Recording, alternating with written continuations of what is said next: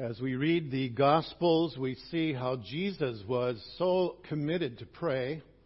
And in John chapter 17, we find the longest recorded prayer of Jesus in the New Testament, sometimes called the high priestly prayer of Jesus, and it really focuses on finishing the work that the Father had given to him. We're going to look at the first 5 verses today, finishing the work of salvation. John chapter 17, verses 1 through 5. Jesus spoke these things, and lifting up his eyes to heaven, he said, Father, the hour has come. Glorify your Son, that the Son may glorify you. Even as you gave him authority over all flesh, that to all whom you have given him, he may give eternal life. This is eternal life, that they may know you, the only true God, and Jesus Christ, whom you have sent. I glorified you on the earth, having accomplished the work which you have given me to do. Now, Father, glorify me together with yourself, with the glory which I had with you before the world was. Let's pray. Father, thank you for this marvelous prayer of Jesus as he prays to you, O Father, and the hour that had come, that time in history when Jesus would give his life on the cross for our sins. Lord, teach us from your word this morning. Thank you that Jesus' work is finished. He paid that price, and we can rejoice in the forgiveness that is offered by faith in Christ alone. These things we pray in his name. Amen. If you've ever watched some of the remodeling shows on television, you may have watched one where someone started the work but never really got it finished. And it may have sat there for many months, even years, and so someone had to come in and finish what had been started. I guess it's fairly easy to start something, but it's another thing to finish what is started. And some of the things that we start but never finish really aren't that important. Really, I mean, if I start cleaning the garage and I don't quite finish, that's not an earth-shaking thing. But if I'm putting a new roof on and I'm putting new shingles on and I don't finish the job, that can be a problem. Especially last night with all the rain that we got. You need to finish what you start if you're doing something important like shingling a roof. We could be grateful that Jesus finished what he started. The Father had work for him to do, and Jesus completed it. At verse 4, he said, I glorified you on the earth, having accomplished the work which you have given me to do. Now, I'd suggest to you there are 2 things we learn about the finished work of Jesus in this prayer, these 5 verses. Notice, first of all, that Jesus finished the work according to the time of the Father. Many years ago, my father was out for evangelistic services, kind of an area-wide group of services. And he and another pastor stayed at a home where the man of the house had scheduled their itinerary down to the very minute, literally. My father was told, you use the bathroom for 15 minutes from 7 o'clock to 7:15. And then the other pastor, you go to the bathroom from 7:15 to 7:30. We'll meet at 7:35 for devotions. We'll have breakfast at 8. And then we will leave at 8:40 to go to the first session at 9 o'clock. I mean, it was clockwork. It was down to the minute. And everybody in the house learned, you follow this man's timetable. Now, it's possible to be, I suppose, a little extreme when it comes to a time schedule. But there's something to be said about the use of time and doing things at the proper time. I remember when I was interviewed to enter seminary, I was asked by one question this pastor. He said, Peter, can you tell time? And I was just like, well, yeah, I think I learned that in grade school. He said, good. Because he said, there'll be times when you said you're going to meet someone at this place or you've scheduled a meeting at this time. It is important that you be there. Respect their time. And I've never forgotten that. That was important. as Jesus carried out his earthly ministry, he was very conscious of the Father's timetable. No one was going to rush him. No one was going to delay him. Jesus was committed not just to do what the Father had asked him to do, but to do it according to the time that the Father had determined it to be done. Jesus was completely and perfectly obedient to the Father. There's no place in the New Testament where this is clearer than in the Gospel of John. And if you follow his writing through, you will see two very distinct sections of the book in terms of the Father's timing. Chapters 1 through 11, John repeatedly mentions how Jesus said the time has not yet come. For example, John chapter 2, Jesus is at a wedding in Cana of Galilee, and they run out of wine, and so Jesus' mother comes and says to him, they don't have any wine.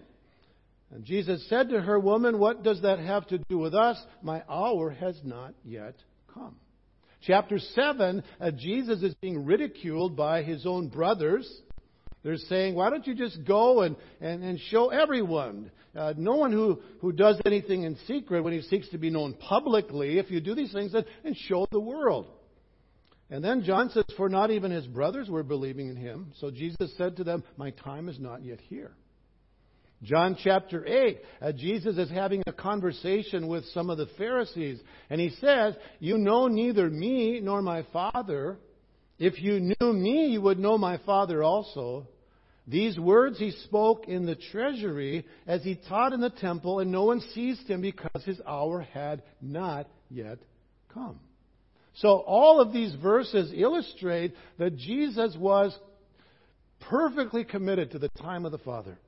He knew the proper time for the Father's work to be done, and he would not attempt to rush ahead.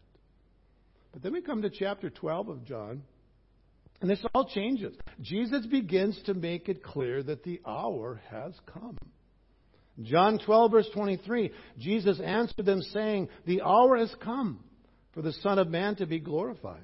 Chapter 12, verse 7, "Now my soul has become troubled, and what shall I say? Father, save me from this hour? But for this purpose I came to this hour." And all throughout that section, you find that distinct change. Now it's come. The hour has come.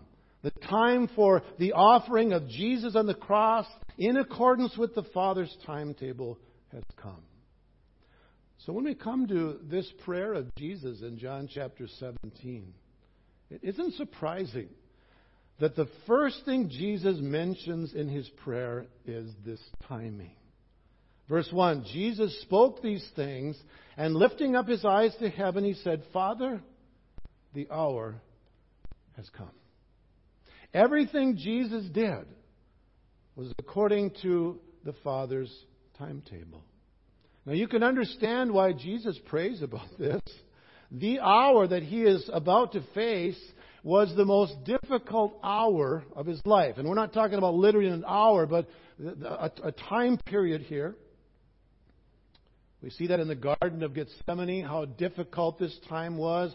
Jesus sweat drops of blood, and he said, "Father, if it is possible, let this cup pass from me." We see it in his trial. He was beaten so severely, it's a wonder he survived. Some men actually died from being scourged.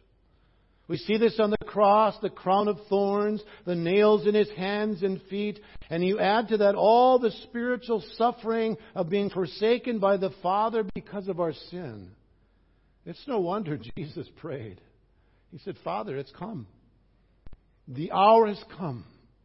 All that history was pointing forward to, with all the prophecies and all the sacrifices, "Father, the hour has come."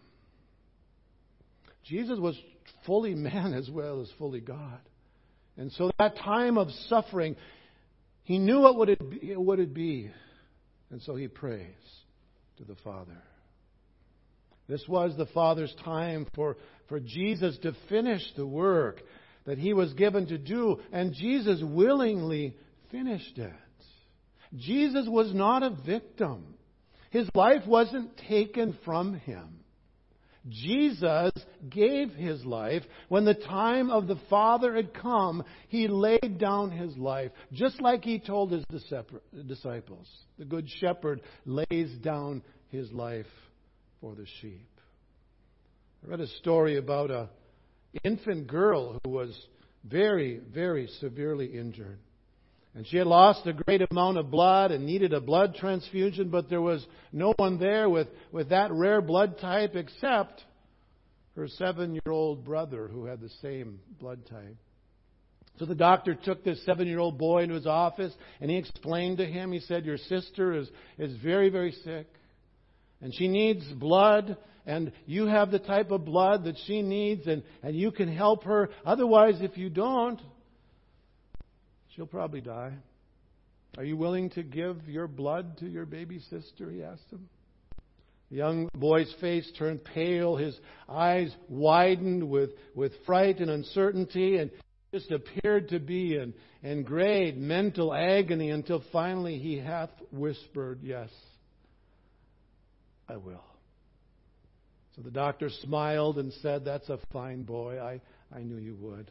And so as the boy watched the blood flowing through the tube, he got more and more apprehensive. And the doctor said, don't be nervous, son. It will all be over before long.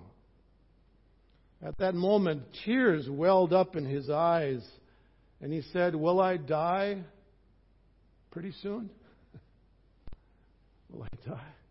This little boy thought that by giving blood to his little sister, he was going to die.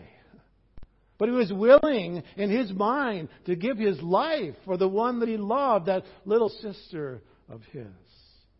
You see, that's what Jesus did. He willingly gave up His life so that you and I might live, and we can be eternally grateful that Jesus was willing to lay down His life.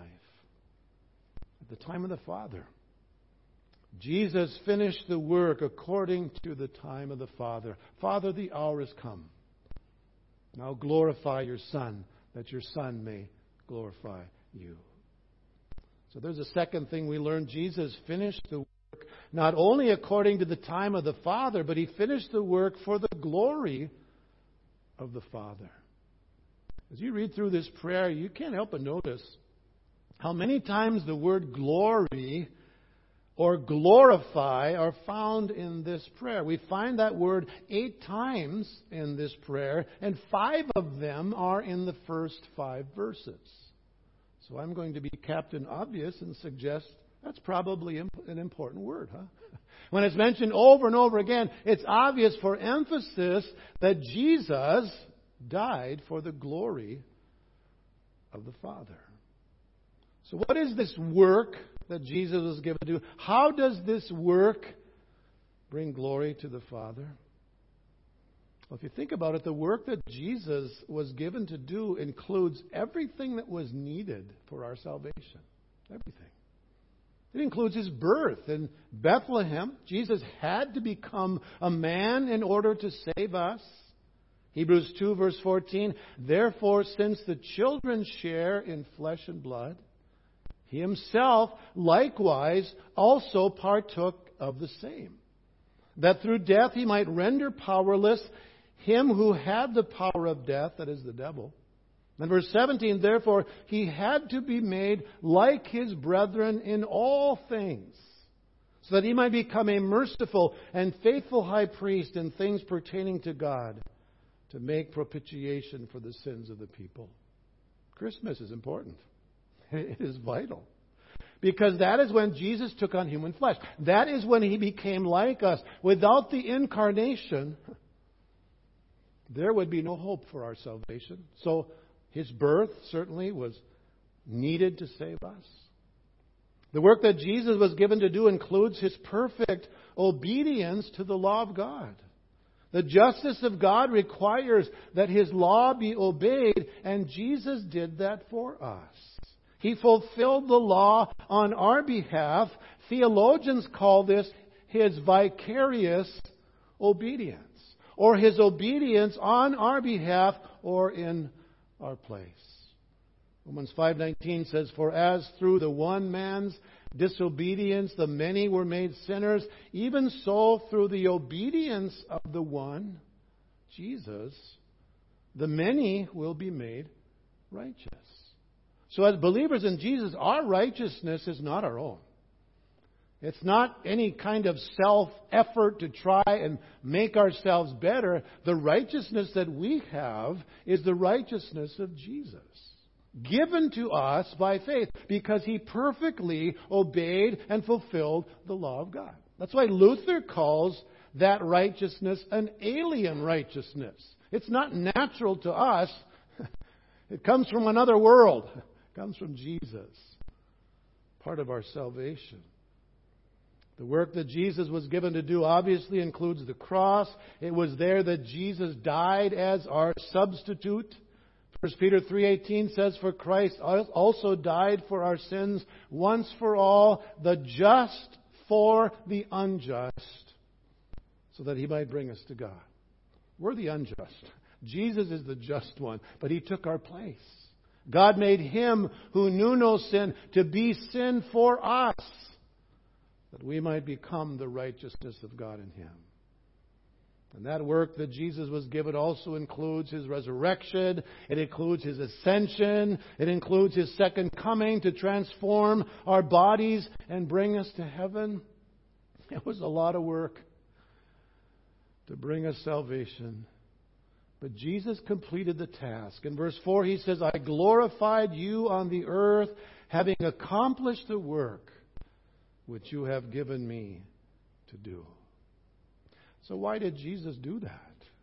Why was He willing to leave the glories of heaven, to come to a sinful world, to hunger and thirst and experience pain and suffer and die for us? I think we give two answers to that. One obvious answer is that Jesus came because He loved us. He loved us so much He was willing to give His life for us. Galatians 2:20, Paul says, "I've been crucified with Christ. It is no longer I who live, but Christ who lives in me. And the life I now live in the flesh, I live by faith in the Son of God who loved me and gave Himself for me." Ephesians 5:2, Paul says, "Walk in love as Christ loved us and gave Himself up for us, a fragrant offering and sacrifice to God." So it has nothing to do with us being lovable. It's not that God looked down and said, "These people are so wonderful. They are so lovable. I just can't help it. I want them on my team." No. God looked down. What did He see? Sinful, rebellious people. But He chose to love us. In spite of what we are, in spite of what we've done, He loves us.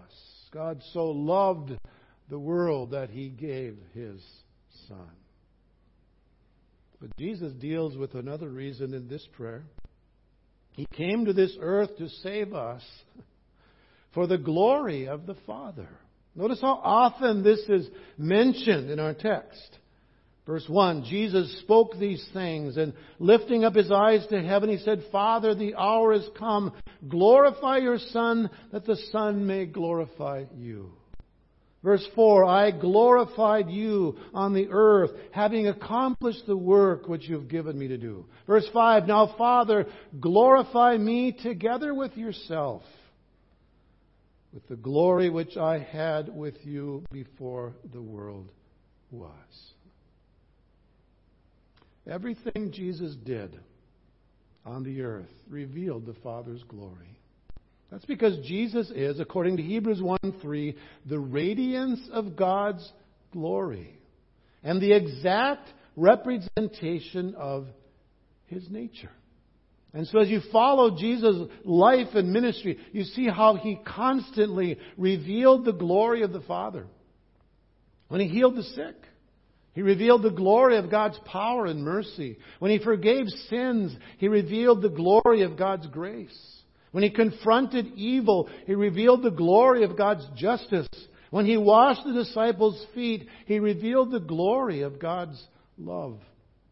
And that's why Jesus told Philip in John 14:9, "He who has seen me has seen the Father." He was seeing me as he seen the Father.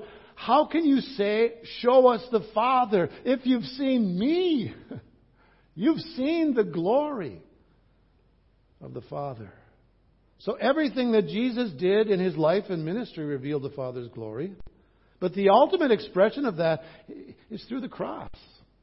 He revealed how gracious and how merciful God is in His willingness to forgive those who have rebelled against Him. Who would ever give His Son for those who did not love Him but God? So those of us who are saved, we see God's glory through the cross, don't we? We stand amazed that God would actually sacrifice His Son, that He would actually pour out His grace on sinners like we are.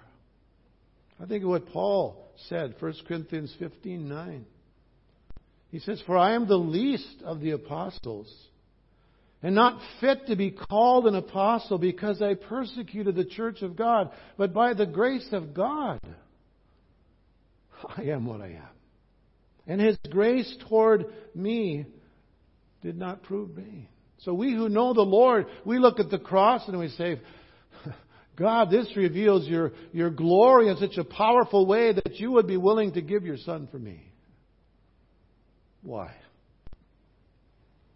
I don't fully grasp, fully understand that gracious gift.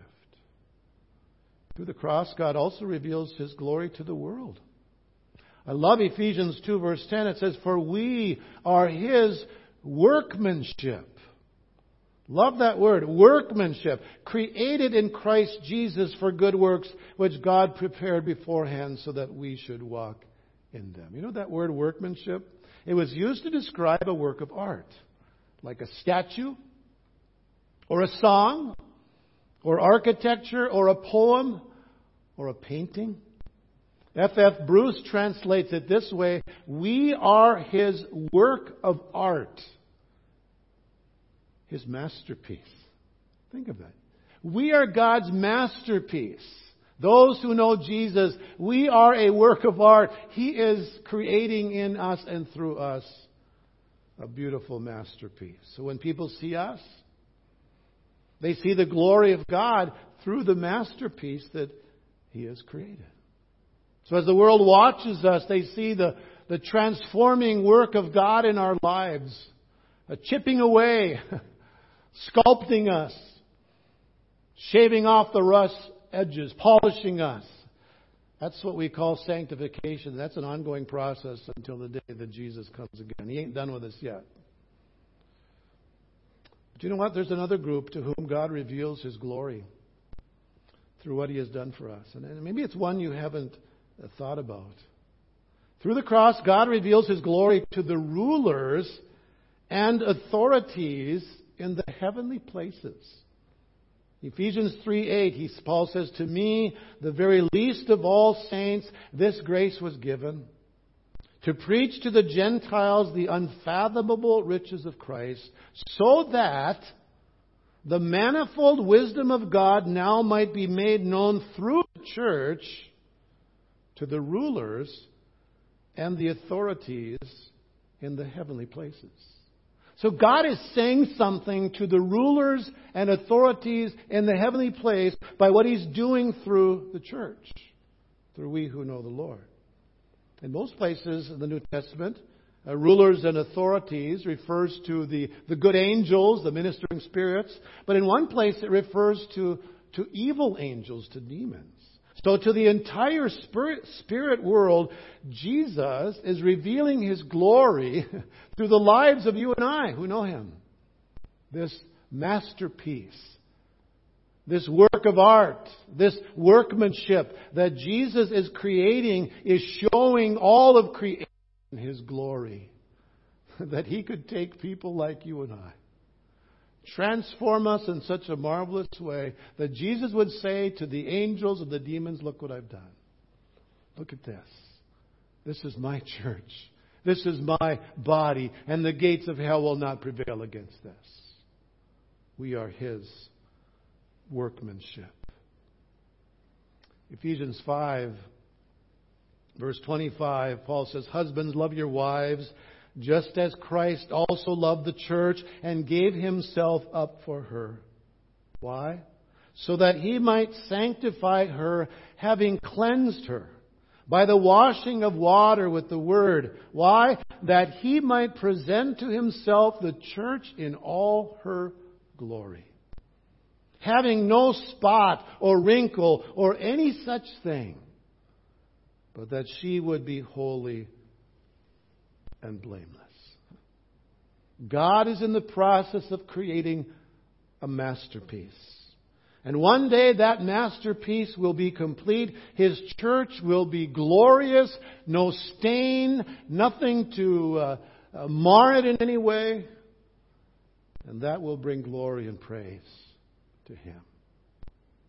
Have you ever created a masterpiece? There's something you made that you look at and say, "No, that is great. That is wonderful." I thought that when I was in high. We made a bow for shooting an arrow. Got a block of wood and cut it out, and then we had these fiberglass pieces that we glued together. We put it in this mold, and then we sanded it, and we cut the edges for the strings and all that, and stained it, and put polyurethane coat on it. And I looked at that and I thought, that is awesome. That is a masterpiece. The only problem was that I was the only one that thought it was a masterpiece. No one else thought it was a masterpiece. And when I shot it for the first time, guess what? It broke. And I thought it wasn't that great of a masterpiece. I ended up throwing it away with great tears, great pain. All this work, this masterpiece, so I thought, really wasn't a masterpiece at all. I ended up throwing it away. The masterpiece that Jesus is creating isn't going to be thrown away. It is an eternal masterpiece, and all of creation will see what a glorious thing it is that He has created in His church. And as we stand before Him one day, we will be perfected. We will be like Jesus. And we will be a testimony throughout all eternity, through all the ages, that this was the work of Jesus. We had nothing to do with that. It was His work that He completed, that He finished, providing salvation for us. So let me ask you today, are you part of this masterpiece? Does your life belong to Jesus? Is He in that process of conforming you to the image of His Son? You can be His workmanship today. You can be His masterpiece. And Jesus tells us how in this prayer. Verse 3, "This is eternal life, that they may know you, the only true God, and Jesus Christ, whom you have sent." It's simple, isn't it? Where do we find life? It's in Jesus. It's in knowing Jesus. And if you don't know Jesus, I invite you to come to Him today. He has done everything that is needed for you to be saved. When He said it is finished, there's nothing more you can add to that masterpiece, to that work of salvation, to that price that He paid for you on the cross. It is finished. Jesus has finished the work of salvation, and for that, we offer Him our praise today. Let's pray. Lord Jesus, thank You for that work that You did for us, coming to this earth, taking on human flesh, living in obedience to the law of God, fulfilling it on our behalf, and then coming to that place, to that hour where You offered Your life on the cross, where You cried out, "It is finished." Lord Jesus, that is our hope today. That is our living hope because of what You have done, Your death and resurrection in our behalf. Lord Jesus, thank You for all that You've done. We pray in Your name. Amen.